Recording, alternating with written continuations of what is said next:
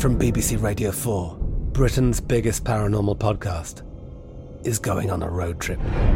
I thought in that moment, oh my God, we've summoned something from this board. This is Uncanny USA. He says, somebody's in the house, and I screamed. Listen to Uncanny USA wherever you get your BBC podcasts, if you dare.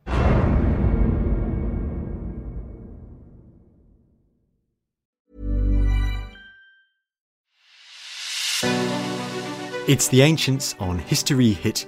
I'm Tristan Hughes, your host, and in today's podcast, where you might have noticed in the news that the 2021 Olympic Games, they're close at hand. And so in today's podcast, we're going to be focusing on the Olympic Games in antiquity, what we know about the Olympic Games in antiquity. We're going to Olympia, we're going to ancient Greece. And I'm delighted to say that for this podcast, I was joined by an ancient history legend, Robin Waterfield. Robin has translated several primary sources, including Plato's Republic and parts of Diodorus Siculus. He's written books, including ones on Socrates, on Greek myths, on the Wars of the Successors, and more recently, on the Olympic Games in antiquity. So without further ado, here's Robin. Robin, thank you so much for joining me on the podcast. Well, thank you for inviting me, Tristan. This is good. Now, the Olympic Games, and looking at the ancient origins of the Olympic Games in ancient Greece, this is an amazing topic, looking at the origins of what we could possibly argue is the most famous sporting event in the world today. Yes, as it was then. I mean, it was absolutely central to everybody's imagination about what a sporting event should be. It was the first, and when other great sporting events arose, they explicitly were imitations of the Olympics. They usually introduced something different, let's say a musical contest as well, or something like that, but basically the athletic events were modelled on the Olympics. And later, in Hellenistic history, by the time of the Ptolemies in Egypt, for instance, Ptolemy II explicitly wrote round to everywhere in Greece, asking them to recognize a new festival of his as equal to the Olympics, as of Olympic status. And lots of other people were doing that as well. It was the first, it was the greatest. The first, the greatest, and that remarkable longevity, as you say right there. But if we focus on Olympia, the place itself, first of all, I mean, just so we get an idea, I mean, and no such thing as a silly question, whereabouts is Olympia on the Greek mainland? Right. The southern bit of the Greek mainland is that big roundish lump called the Peloponnese, and Olympia is in the northwest of the Peloponnese. The Peloponnese itself is largely very rugged, and the coastline on the northwest doesn't have many harbours and things for beaching ships. So this made Olympia rather inaccessible. But it itself is in a very beautiful, rather humid river valley where two rivers meet, the Alpheus and the Cladius. I mean, that's interesting. If Olympia is rather inaccessible in its location, why do you think they chose Olympia as the centre of the Olympic Games? Two reasons, I think. One, the place was sacred to Zeus, and there was an oracle of Zeus there. We don't know very much about it, but it seems to have specialized in military matters. So you went there to ask whether you would be victorious in a battle or something like that. And then you went there afterwards to celebrate perhaps your victory. These oracular sites tended to be pretty remote anyway. If you look at Didyma or Delphi, the other two really famous ones, they're not very easy to get to.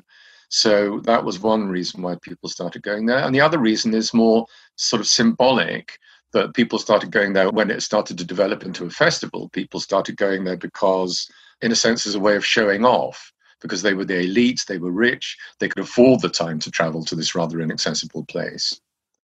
And is this important to remember, that long before that the Olympic festival emerges and the Olympic Games emerge, that Olympia is this very important religious site? I wouldn't say it was that important before the Games developed. It was of, I think, relatively minor importance, let's say certainly local importance. And that's true even for the beginning of the Games as well.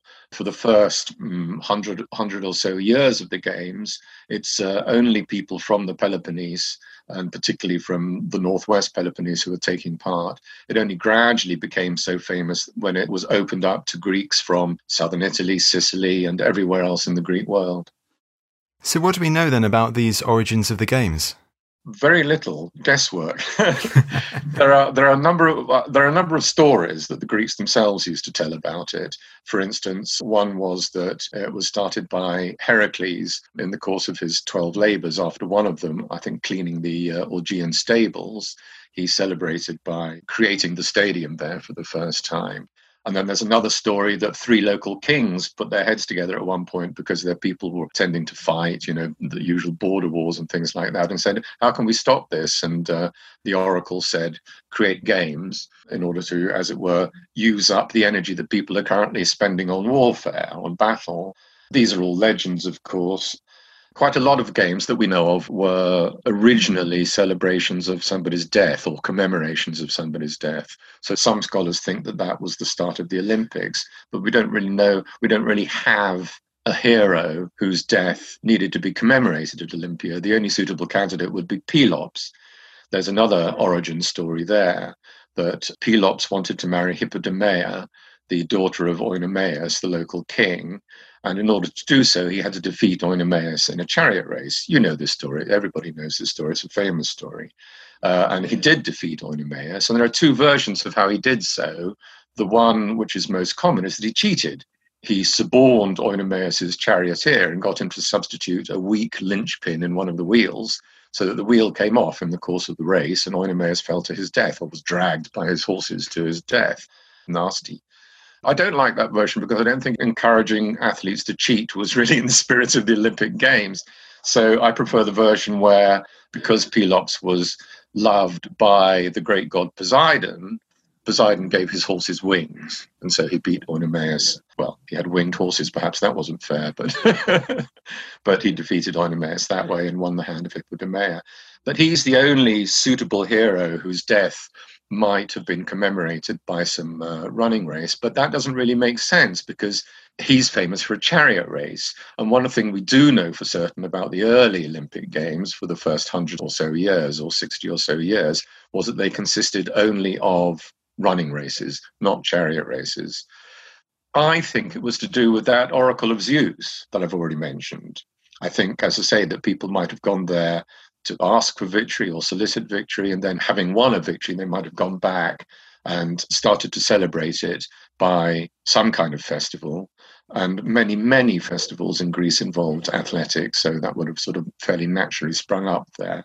And also because, as I said, this was the rich, the wealth elite of Greece were the ones who were going there. And they were naturally very, very competitive. They liked to beat their rivals and to be seen to do so. And so starting an athletic program would have been fairly natural to them. So these early runners, as you're saying, they're not the hoi polloi of the city-states of Athens or Sparta or wherever. They are from the noble houses, let's say. Yes, very much so. I mean, the spectators, by the time, the games are in full swing, by the 4th or 3rd century BC, and were being spectated by literally tens of thousands of people would have gone to the festival, then yes, there must have been plenty of the hoi polloi there.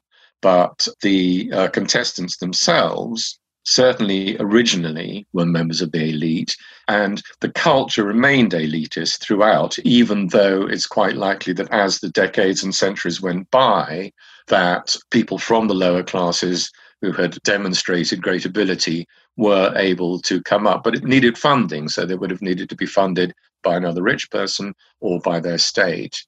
But the culture remained elite, and particularly for the horse events. You see, there's very little of Greece, particularly southern Greece, which is suitable for raising horses. So owning a horse was a sign of prestige, like owning a Ferrari today or something.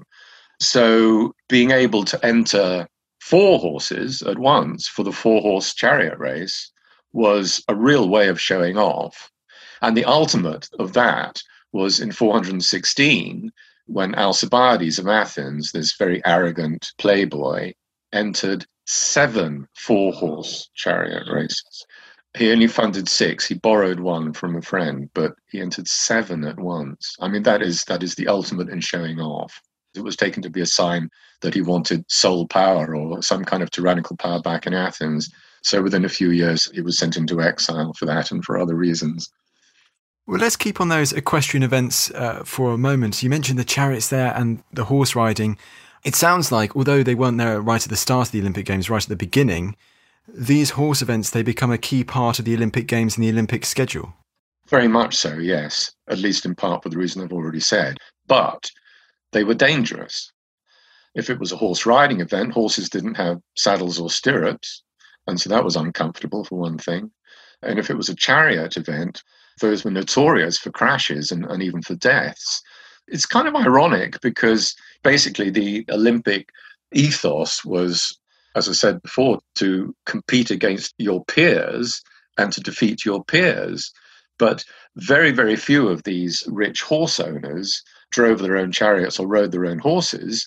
What they did was they got a highly trained slave to do it, a lightweight slave to do it, so that he would suffer the consequences if there was a crash and things like that. But nevertheless, the slave never gets any credit. You never hear, the winner of the 4-horse chariot race was such and such a slave. It's always the owner of the horses.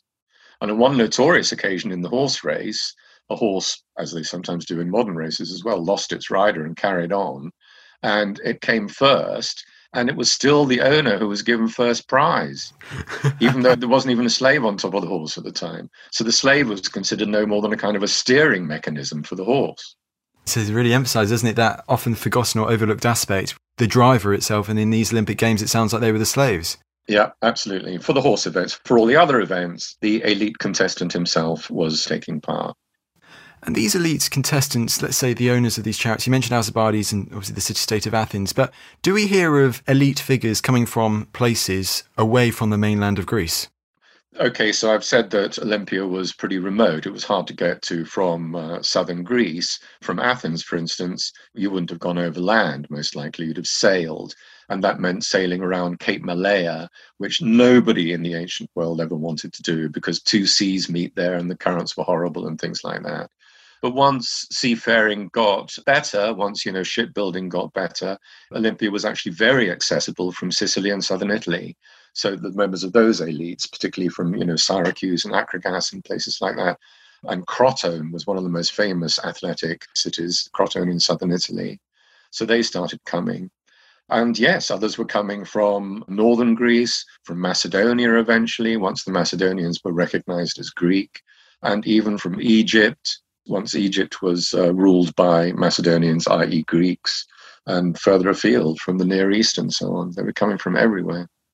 Sicily, example you mentioned there, seems absolutely fascinating, especially because we think of Sicily in ancient Greek history being ruled by these city-states, being ruled by these tyrants, these very powerful tyrants, these very rich tyrants. And I can imagine for them, going to the Olympic Games was this huge coup. And it was, in a sense, an affirmation of their Greekness for these people to be able to come from these outlying areas to somewhere which was considered to be just for Greeks. Is that the political side of the Olympic Games in ancient Greek history, that idea that to enter the Olympic Games, you had to be considered Hellenic, you had to be seen as Greek?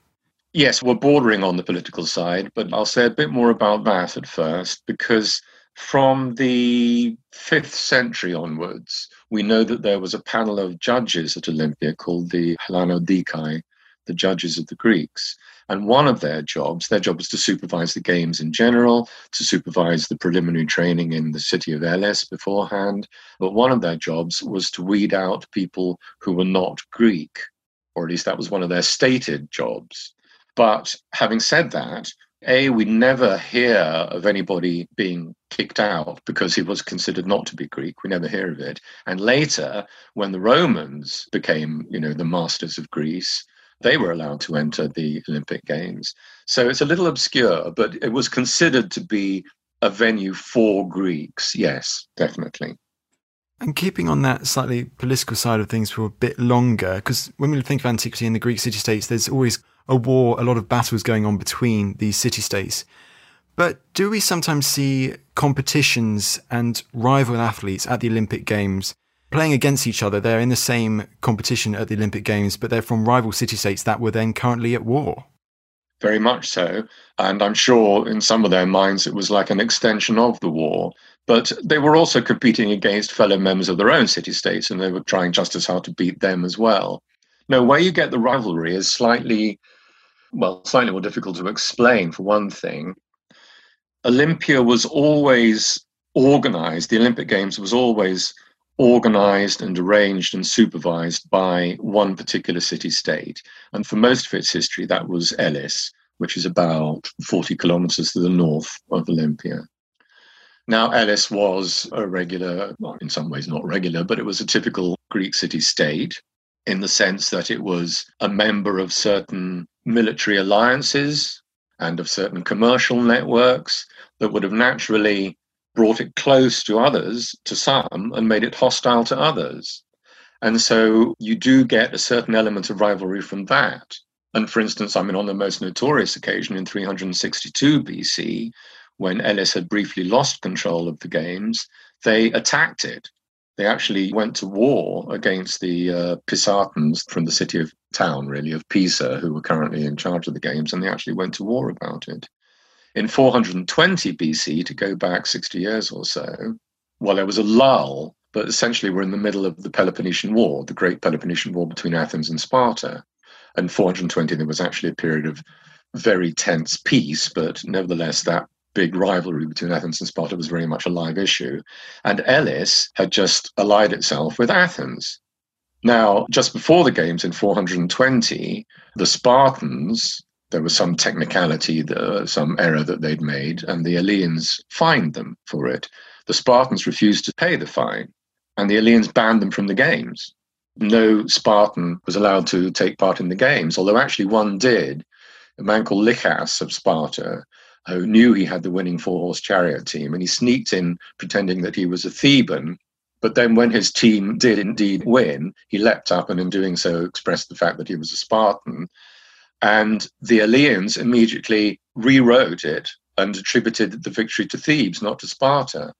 And then things got worse. There were other incidents with Spartans over the next 10 or so years, 20 years, leading in 401 to the Spartans actually attacking Elis. They wanted to liberate some territory that the Eleans had possessed for a long time, and that was their excuse for attacking. But all of this Olympic politics was in the background as well. And another way that politics figured quite extensively was in the placement of statues and other commemorative things. And the Eleans, because they were in charge of the game, always had the right to say which statues went where.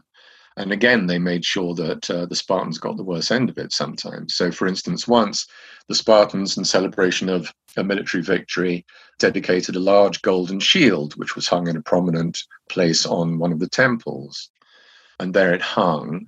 But then in 424, the Spartans were defeated in the Battle of Sphacteria, which was very unusual. The Spartans have essentially had the reputation of not being beatable. And in celebration of this victory, the Messenians, who had defeated them, put up what was and remained for centuries one of the most glorious commemorative statues, which was a statue of Victory on top of an enormous tall pillar. Victory in rather sexy, flimsy clothing, swooping down onto the Altis, the sacred grove that was the center of Olympia. And the Eleans got them to place this thing so that it was swooping down directly looking at this Spartan shield. So it was, flipping the digit at the Spartans. There was a lot of stuff like that going on, placement of statues between rival states and things like that. Is that another thing we need to consider with ancient Olympia and Olympic Games and the religious heart of Olympia as well? Delphi was this ancient notice board with all these monuments and these beautifully adorned temples and sculptures. Olympia sounds very similar in that this was a way to really promote a city-state or to emphasize a political point through the construction of a very monumental construction. Yes, it was a way for Elis to glorify itself. And in the history of Olympia, each time Pisa or Elis or somebody else became the master of the games, they tended, at least in the early days when there were few and small structures, they would level those old structures and put up new ones as a way of saying, this is our place now. The huge Temple of Zeus, the largest temple in the Peloponnese, was put up by the Eleans, as was the Temple of Hera, and so on and so forth. But let's talk about religion, because it's very, very important to the Olympic Games. It was a religious festival, and we need to get our heads around that. We need to understand, first of all, that a lot of religious festivals in ancient Athens weren't like going to church. It wasn't po-faced and pompous in any way. For instance, all the great dramatic festivals in ancient Athens, all the great plays written by Aeschylus, Sophocles, and Euripides were put on as part of a religious festival to Dionysus. So the Olympic Games was a long, extended religious festival in honor of Zeus. And the Altis, which means the grove, there weren't that many trees left by the classical period, but it was still called the Altis, was explicitly religious. There were these huge temples. There was a shrine of Pelops. There was the enormous altar of Zeus there, which wasn't made out of stone. It was just solidified fat and ashes from decade after decade of sacrifices and things like that. And the games itself was explicitly religious. The pivot of the games, the hinge of the games on the central day was a massive sacrifice, a hecatomb sacrifice. Hecatomb literally means sacrifice of 100 oxen. In other words, very, very expensive. It might not have been exactly 100, it just means a very large number. And on the second day, before the athletes started competing, they paraded round all of the altars and religious places in the Altis. It was explicitly religious. It was a fair as well as the games. People came to, sell their goods and provide food for the spectators and so on and so forth. But everybody still knew that they were taking part in a religious festival. It's even possible, this is a modern theory, that the athletes felt that they were giving their energy as a kind of a sacrifice to Zeus. Yes, sometimes today we divide the secular from the religious as being two different events, don't we? But in antiquity, and it sounds like with the Olympic Games, they were very much interconnected together. All of life, Tristan, you're absolutely right, yes. Religion permeated everything you did. Every council meeting, there was a sacrifice beforehand. When you got up in the morning, you maybe tossed a few grains onto the hearth of your home and prayed to the gods for a good day. And everything you did had a religious dimension to it. And what do we know about the stadium at Olympia? The stadium that we see now is actually the third version of it, or it's largely the third version. It was refurbished a couple of times. It was built in the 4th century BC. Before that, the stadium had been within the Altis itself, within this sacred grove, but that was getting too crowded and they wanted to build, temples and things like that. So they moved the stadium out. You've seen pictures or you've probably been there, and lots of people listening to this will have been there. It's a fantastic open structure with lightly banked seats on either side, capable, they say, of holding 40,000 spectators, although I don't know that anybody's tried to do that. So, that's not a huge amount by some of, modern stadium standards, but it's as big as, what's Chelsea Football Club's ground? Oh, goodness, Stamford Bridge, yeah. Stamford Bridge, yeah. If it could possibly house 40,000 spectators, it begs the question, because you mentioned it lasts for several days, where would these spectators have lived? Well, dotted around, camping out, literally. And camping didn't mean bringing a little pup tent. It meant just probably, at best, either sleeping out or, slinging a piece of canvas over 2 convenient bushes. There came to be some accommodation there. Even as early as the 4th century BC, a large hotel was built there. But that was only for the elite, and everybody else continued to camp out. Most likely, richer people would occupy slopes of the nearby hills so that they could catch some breezes. Poorer people went and sort of sweltered down in the valley. Hey, it's Paige DeSorbo from Giggly Squad. High quality fashion without the price tag. Say hello to Quince. I'm snagging high-end essentials like cozy cashmere sweaters, sleek leather jackets, fine jewelry, and so much more. With Quince being 50 to 80% less than similar brands. And they partner with factories that prioritize safe, ethical, and responsible manufacturing. I love that. Luxury quality within reach. Go to quince.com/style to get free shipping and 365-day returns on your next order. Quince.com/style.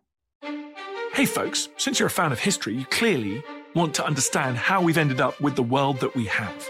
Well, I'd like to tell you about my show. It's called Dan Snow's History Hit. And on that show, you get a daily dose of history and the stories that really explain just about everything that's ever happened. If you want to know the origin stories of the cities we inhabit, what's in our kitchen cupboards, why we've always been drawn to dictators, the deep history that explains what's going on, for example, in the Middle East, well, we've got you covered. And if you'd rather be regaled with dramatic tales of powerful empires, we do that too. Get a little bit smarter every day with Dan Snow's History Hit, wherever you get your podcasts. You've mentioned earlier some of the events. You mentioned the running races and the equestrian events, but were there any other events at the Olympic Games that the spectators would come to watch? Well, the ones we haven't mentioned are the heavy events and the pentathlon. The heavy events were boxing, wrestling, and pankration. Boxing and wrestling were kind of similar to what we would recognize as boxing and wrestling. They're a little more brutal. More was allowed than we would allow nowadays. And in particular, they didn't wear boxing gloves, but wore leather thongs strapped around the sort of base of their fingers. And by the 4th century or the 3rd century, these thongs were a bit like knuckle dusters. I mean, they had, projecting bits on it, so they could do quite a lot of damage. And wrestling was different because you weren't allowed to put any part of your body on the ground except your feet and a knee, if you were using your knee to pivot and throw your opponent. And a win was if your opponent's shoulders and back or some other part of his body touched the ground 3 times, that was a win. And then there was pankration, which was like a mixture of boxing and wrestling. You could do virtually anything in it. You weren't strictly allowed to, gouge your opponent's eyes, but you still see pictures of that happening on vases and things like that, if you could get away with it. The closest parallel to that today is mixed martial arts. In fact, mixed martial arts is sometimes called the modern pankration. Huh. The pentathlon consisted of 5 events: discus, jump, javelin, sprint, and wrestling. Now, sprinting and wrestling were events on their own, but the other 3, discus, the jump, and javelin, weren't. The rules governing the pentathlon are terribly obscure, and scholars have great fun concocting very complex theories about what the rules were and how you decided what a winner was and how many throws of the discus you were allowed. We don't even know what kind of jump it was. Was it a regular long jump? Was it a hop, skip, and jump? We don't know. And we don't know how it was recorded, but that was considered, the best all-round, well, it was the only all-round event, and it was all-rounders who trained and went for that. For the running events, there were 4 of them. There was the sprint, which was 1 length of the stadium, and a stadium at Olympia was about 192 meters. It varied from place to place, but that's how it was at Olympia. Then there was the diaulos, which was 2 lengths, and then there was the dolikos, which was 12 laps or 24 lengths. So that was a long distance one. And then even worse, there was a 2-lap race in armor. No, sorry, 1 lap, 2 length race in armor, which originally was carrying a heavy hoplite shield with a helmet on your head and greaves on your shins. And since armor was notoriously ill-fitting, that must have been an ordeal. And in fact, over the centuries or over the decades, the greaves were dropped. And I think the helmet was dropped as well. And so you were only running with a shield. It's quite interesting from what you were mentioning there that it sounds like in antiquity and after the 5th century BC, there was no race called the marathon. Yes, no, there wasn't. The marathon was invented in the 1890s. And even then, it's probably a misnomer to call it a marathon. The idea, the legend on which it's based, is that after the famous Battle of Marathon in 490 BC, a runner ran from the village of Marathon to the council house in Athens, a distance of about 40 kilometers or 25 miles, and just had time to gasp out, "Victory is ours," before expiring on the floor of the council house. That's the legend. But we only hear that legend for the first time many centuries after the Battle of Marathon. And Herodotus, the historian who's closest to the Battle of Marathon, doesn't mention it at all. He mentions an entirely different run from Athens to Sparta and back to give the news, the Persians are coming, come and help us, please, by a runner called Philippides. So the marathon run was essentially a modern invention. That is very, very interesting. Dispelling the myths, Robin, dispelling the myths. And further in regards to these events, do we have any idea about how some of these elite athletes would have trained for these events? I know there's so many different events, a big question, but do we have any idea? Actually, we do have extant, that has survived, a manual on athletic training by a man called Philostratus. But it was written in the 3rd century AD. So in other words, a good 1,000 years after the Olympics started. And we really don't know what kind of training went on beforehand. This is one of the difficulties of studying the Olympics in general, is that there are surviving no books written in ancient times dedicated entirely to the Olympic Games. So you only get a piece of information here, a piece of information there, from poetry, from prose, from this source and that source, and we put it together. And by putting that sort of thing together, as far as training is concerned, we can be pretty certain that for much of the history of the Olympics, training was really training in your event. You were expected to be all-round fit anyway. As a member of the wealth elite, you were out hunting, you were riding, you lived a pretty outdoor life. You were walking from Athens or somewhere to your estate out in the country to supervise your slaves at work or something like that. So you had a good basis of fitness. And then on top of that, you went to the wrestling school and did some wrestling. But basically, you practiced your event and just tried to hone your skills. There was some cross-training, as I say, little light weights perhaps, or wrestling or something like that, but not much. You mentioned wrestling right there, and I think that I'd like to go on to this topic next, because we also talked earlier about possible celebrities from Greek city-states who were very good at the game that they were specialised in, and particularly I'd like to talk about a man called Milo of Croton. Now, he was quite a figure. He was the most famous athlete in the ancient world. I mean, there were others who were very famous, but his name crops up in all these sort of odd contexts that I just mentioned. All you needed to sort of do was mention the name of Milo, and everybody knew you were talking about an athlete. I'll read you just one little bit from my book about Milo, because it's easier than remembering all the details. Milo, it was said, once carried an ox around the stadium at Olympia and then ate it in the course of a single day. And his daily fare consisted of huge amounts of meat, bread, and wine. He would stand on a greased discus and challenge men to try to push him off. He would tie a ribbon round his head and burst it by holding his breath and swelling his veins. He could hold a pomegranate in his hand so securely that no one could prise even one finger off the fruit, and yet the fruit remained unmarked and uncrushed. So all these sort of fabulous stories grew up about Milo and certainly some others, and they became massive celebrities in their day. By Roman times, when there were many, many games around the Greek East, the Greek mainland and the Near East and so on in Egypt, celebrities like Milo could command huge appearance fees. They were millionaires, you wanted to have them, same way that top marathon runners are paid to come to the London or the Berlin Marathon or something like that. They were so famous that sometimes, through a slightly tortuous course of events, some of them actually became semi-divine after their deaths. They became heroes in the Greek religious sense, not in the sense of, a heroic warrior, but a hero as a sort of an intermediate class of supernatural entity between gods and men. And you could make offerings to some of these athletes afterwards. They were particularly healing deities, supernatural beings and things like that. They were so famous. He sounds like an ancient Arnold Schwarzenegger or The Rock. I mean, it's that kind of fame, yes, isn't it? Certainly, yeah. And talking about another key figure from the Olympics, and you mentioned there how these winners were memorialised in literature and all that like. I'd like to talk about the person, the poet Pindar, because he seems to also have a very key role in the memorialising of victors from the Olympic Games. Very much. I mean, we say Pindar chiefly because more of his poetry survives than that of others who were doing the same job, people like Simonides of Chios and Bacchylides. But Pindar's the most famous because quite a bit of his poetry survives. And yes, that's what he and his peers did. He made himself available, and if you wanted to use that method to commemorate your victory, you commissioned him to write a poem. And his poetry is wonderful. It's very dense, very layered. He would typically, bring in all the mythological precedents for the victory that the person he was writing it for had won, but very, very sort of dense and elusive in its approach.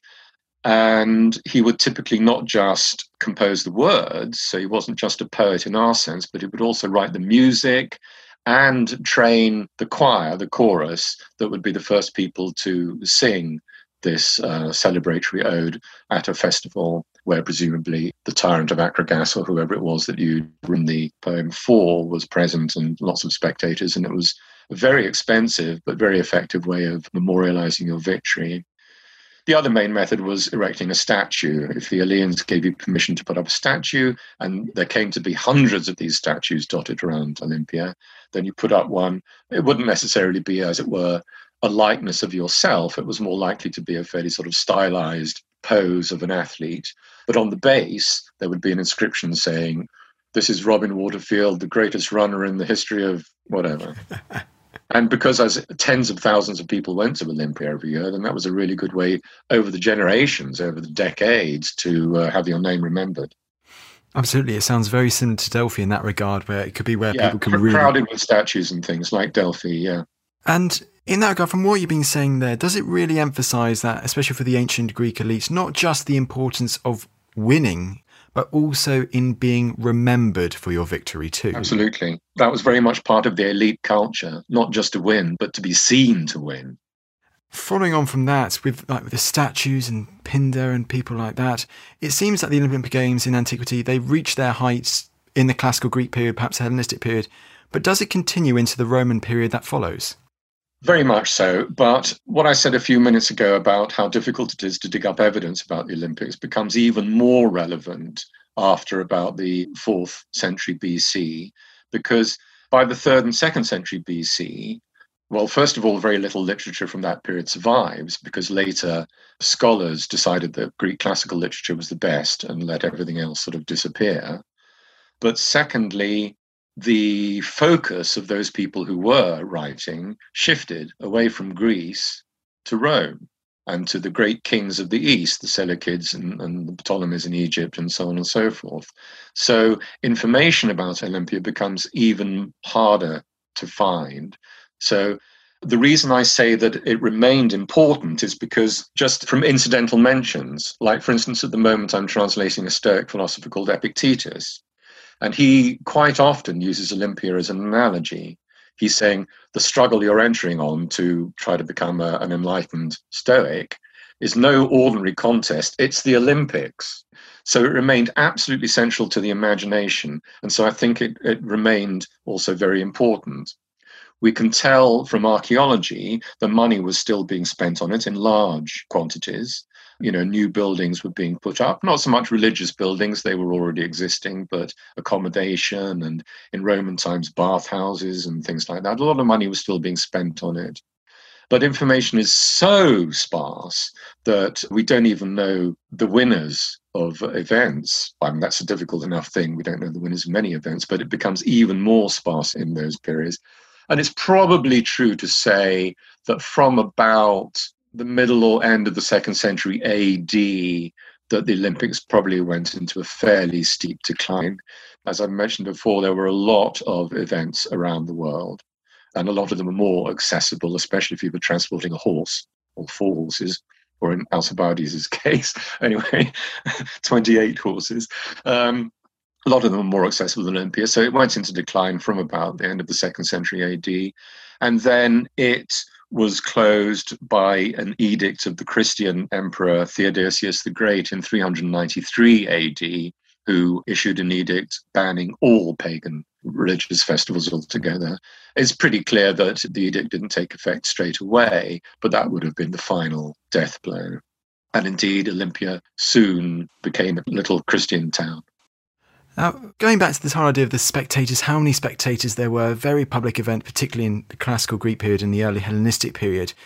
Was this also a place where ambassadors or, let's say, a king wanted to announce something to the crowd? This would be the ideal place to do it because he's got a lot of people there who will be able to listen to him to make a big public announcement at the end of the festival. Very much so, absolutely. Let's take 2 famous cases. Alexander the Great was in the middle of his eastern conquest. He was way out east somewhere. But he still was the nominal ruler of Greece. That is, he was the president of the League of Corinth, as it was called, almost like being president of the United States of Greece. And he sent his proxy, who was a man called Nicanor, the nephew of the philosopher Aristotle. And he sent him to Olympia in 320, I think, to issue what's known as the Exiles Decree, because Alexander wanted every town in Greece to take back all the people who'd been banished from it. Banishment was a very common punishment in ancient Greece for political reasons or other reasons, and he wanted them to take them all back, which was going to cause immense, especially economic hardship. You know, these are families who'd been banished 50 years ago. For 50 years, their property has been occupied by another family, and now they're going to come back and say they want it. So it was going to be really difficult, but Alexander wanted to sow people who were friendly to him in all the Greek states. So that was one example. And then in 196 BC, another good example, this is during in the course of the Roman conquest of Greece, the Roman general Titus Quinctius Flamininus, when he initiated a regime change in Greece. Actually, it wasn't the Olympics, it was the Isthmian Games. But that's a good example. He used the Isthmian Games to proclaim this regime change. Yeah. It might not have been Nicanor himself who made the announcement. One of the curiosities about the Olympics is that before the athletic competition started, there was a competition for town criers, for heralds, for who had the greatest voice, and for trumpeters who could blow the trumpet most clearly and loudly. And whoever won those two contests was then used afterwards as the public address system of the Olympics. The trumpet would call for silence, and the winning town crier would announce the event or whatever announcement was going on. So he was probably used to make these kinds of political announcements as well. And we know that famous speakers went there. For instance, the famous speaker Gorgias tried to promulgate a more sort of wider pan-Hellenic view, saying, stop fighting each other, let's unite against the common enemy, who in his case were the Persians, and things like that. So yeah, you'd have had a lot going on besides the athletic events. I've already mentioned there'd be a fair, so there'd be, all sorts of buying and selling going on, but you'd have philosophers speaking, a playwright perhaps giving snippets of his play, lots of different forms of entertainment going on. Right, so an economic hub, a philosophical hub, a religious hub, and also a sporting hub too. Amazing. Yes, it was like a gymnasium writ large. All of these things went on in each town in the gymnasia. Gymnasia had rooms where lectures were given and things like that. And then just multiply that, up by 1,000 or so, or 10,000 or so, and you've got what's going on at the Olympics. Now, what do we know about women in the ancient Olympic Games? Well, the first thing is that they weren't allowed. They weren't allowed as spectators. They weren't allowed as contestants. The only woman who was definitely allowed was the local priestess of Demeter, and she had an honorary seat in the stadium. But other than that, no women were allowed, but very oddly, unmarried women were allowed. Now, when I say unmarried women, that's actually girls, because in ancient Greece, girls got married at age about 14 or 15. And this is very peculiar to our way of thinking, because the competitors were naked. The male competitors were nude. So, you're letting 14, 15-year-olds in to see these men strutting around, showing it all. Seems odd to our way of thinking. Now, I think the reason they were there was actually, in a sense, precisely to look for husbands, or to have their fathers who would have been chaperoning them, or their guardian, to look for husbands. Now, I'm going to come about this in a slightly circuitous way. We know that there were women's games sacred to Hera, the wife of Zeus. The Olympic Games were sacred to Zeus. We know roughly that they probably occupied only one day and only were sprint events in different age classes. We know that they sprinted over a slightly reduced length of stadium. That's what we know for certain. The rest is largely guesswork. We think that it was a genuine contest. There were winners and losers, but we think that the overall purpose of the event was initiatory, because we know from elsewhere, from girls' runs elsewhere in Greece, that running was considered to tame them, to move them out of girlhood and into womanhood, ready to marry. And also another facet that makes it seem initiatory in function is that we're not at all sure, but if we can be at all sure what they were wearing a garment that was actually very like a male garment that was worn by men for hunting or something. And that makes it seem initiatory as well, because cross-dressing is a common feature of initiatory events, rites, rituals. Now, so I'm going to make one final guess, because we don't actually know, nobody tells us when this event took place. And in fact, we never even hear about it until Pausanias in the 2nd century AD, but it does seem to have been going on for some time. It just, was brushed under the carpet by all those male writers. So I'm going to make one final guess that the event took place immediately before the male Olympics. And that's why the girls were there, and that's why they were allowed in as spectators with their fathers to possibly pick out suitably aristocratic husbands, because they would have been aristocratic girls themselves. And that really is it. That's pretty much all we know about women's games at Olympia. So it's possible that, if these women's Olympic Games happened before the main Olympic Games, aristocratic victors of those games were then allowed into the main Olympic Games to possibly look for husbands from the male victors. Yes, or to have their guardians look for husbands for them. They wouldn't have any say in the matter. Ah, fascinating. Robin, that was a brilliant chat about the ancient Olympics. Last of all, your book is called Olympia, the story of the ancient Olympic Games, published by Head of Zeus. Robin, thank you so much for coming on the show. Thank you, Tristan.